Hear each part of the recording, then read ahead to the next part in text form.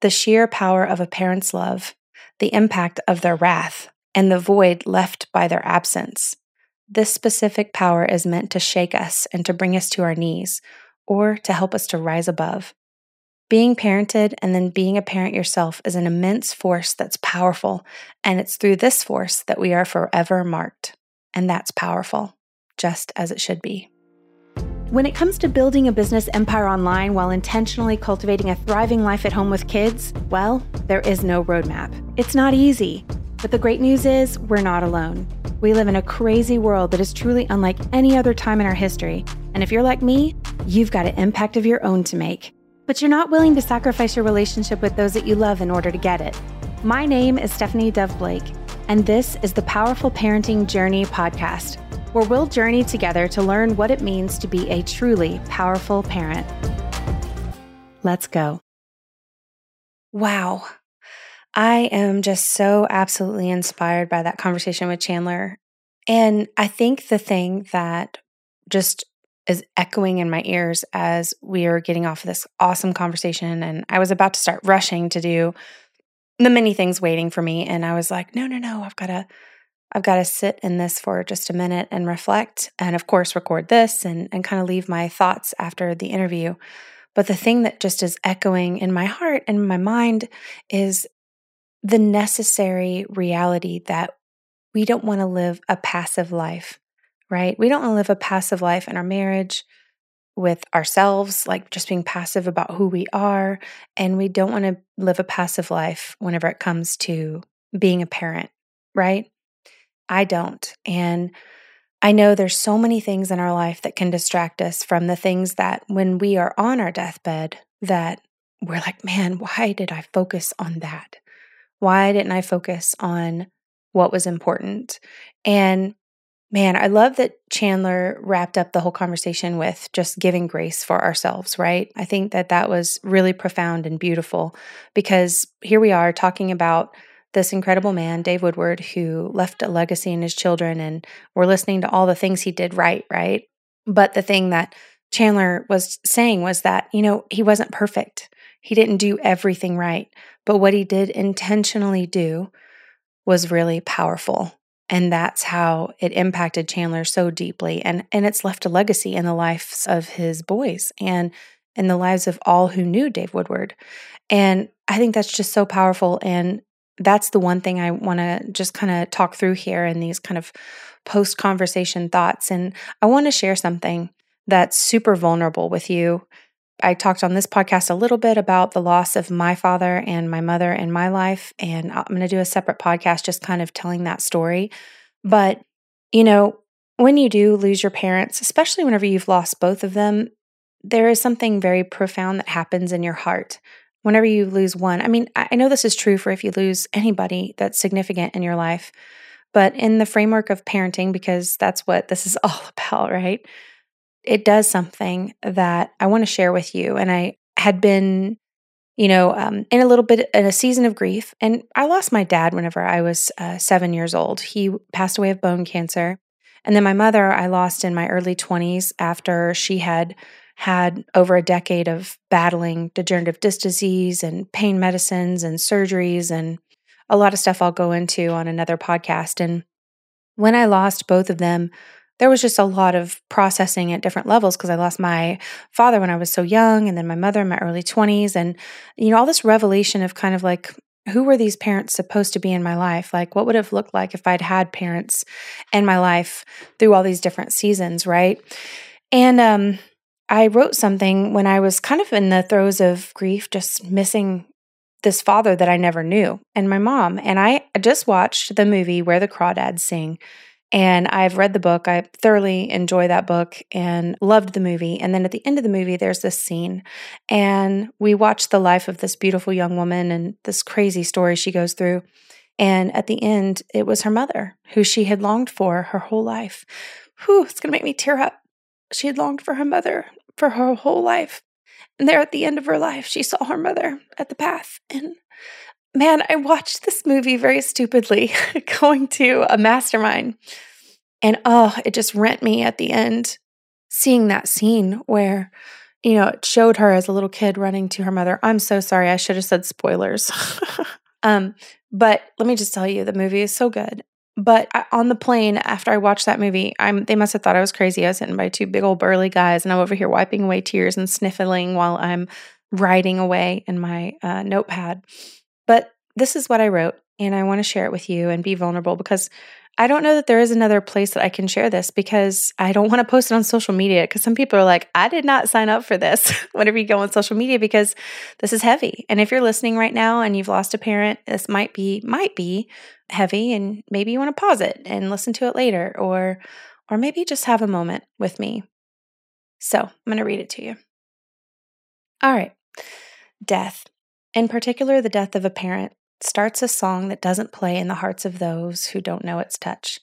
It's a song of grave loss and remembrance that plays without stopping for the rest of your days. It's not always loud, but it's ever present and steady. At times, it's a gentle lullaby whispering softly in the chambers of your hearts. And it's so subtle, sometimes it's intertwined in our existence that we might, for a fleeting moment, forget that it's there, but only just. For some, this song is a comforting echo from the past, a familiar friend. It may masquerade as peace, but its true gift is an acute consciousness, a solemn reminder that life is fleeting, precious, and not to be taken for granted. Sometimes it's loud, and it vibrates through your soul and bones, threatening to bust out of your being, bringing with it deep anguish that refuses to be silenced or repressed. But regardless, it never stops playing, whether it's humming quietly or roaring fiercely. It's ceaseless, akin to a void, a bottomless pit that can never be filled, a wound that can never be fully healed, a permanent fixture that can never be covered or ever forgotten. It just remains. It becomes a part of who you are, a part of your beautiful journey. And maybe that's the way it should be. For this void is a testament to a life that was once lived, love that was once given. It is the silent echo of a presence that was once real and very tangible. The gaping void left by such a profound loss is a testament to the magnitude of the love and the life that once filled it. How could the void left by that kind of loss not speak to the power of that kind of presence? The sheer power of a parent's love, the impact of their wrath, and the void left by their absence. This specific power is meant to shake us and to bring us to our knees, or to help us to rise above. Being parented and then being a parent yourself is an immense force that's powerful, and it's through this force that we are forever marked. And that's powerful, just as it should be. So I wrote that and cried and cried and cried, and I had this reconciliatory moment of living with ongoing grief, because grief takes different forms, right? It's not something you do and then it's done, especially whenever you've been loved or you've loved someone. It happens and then it happens again. And then sometimes it looks a little completely different and it happens again. So I've had grief as a friend since I was 7 years old. And it's weird because it would feel like I said in the thing, a familiar friend. It was just a part of who I am. And it's crazy because it would shape how I would see situations and understand things. And furthermore, whenever I lost my mother, understanding the power of someone having known me as a child and not having anybody else in my life who really knew me as a child that much. I do have a half brother, but he's like 10 years older than me, and we didn't really live together. And so it was me and my mom, and there wasn't other family members. And so understanding the gravity of not having that in my life and not having those people in my life anymore made me understand and see through a perspective of, man, how powerful is it that I get to be a mother? How powerful is it that I get to show up in my kid's life like that? Because if the absence of it feels this way, then how powerful is it to feel that presence in their life?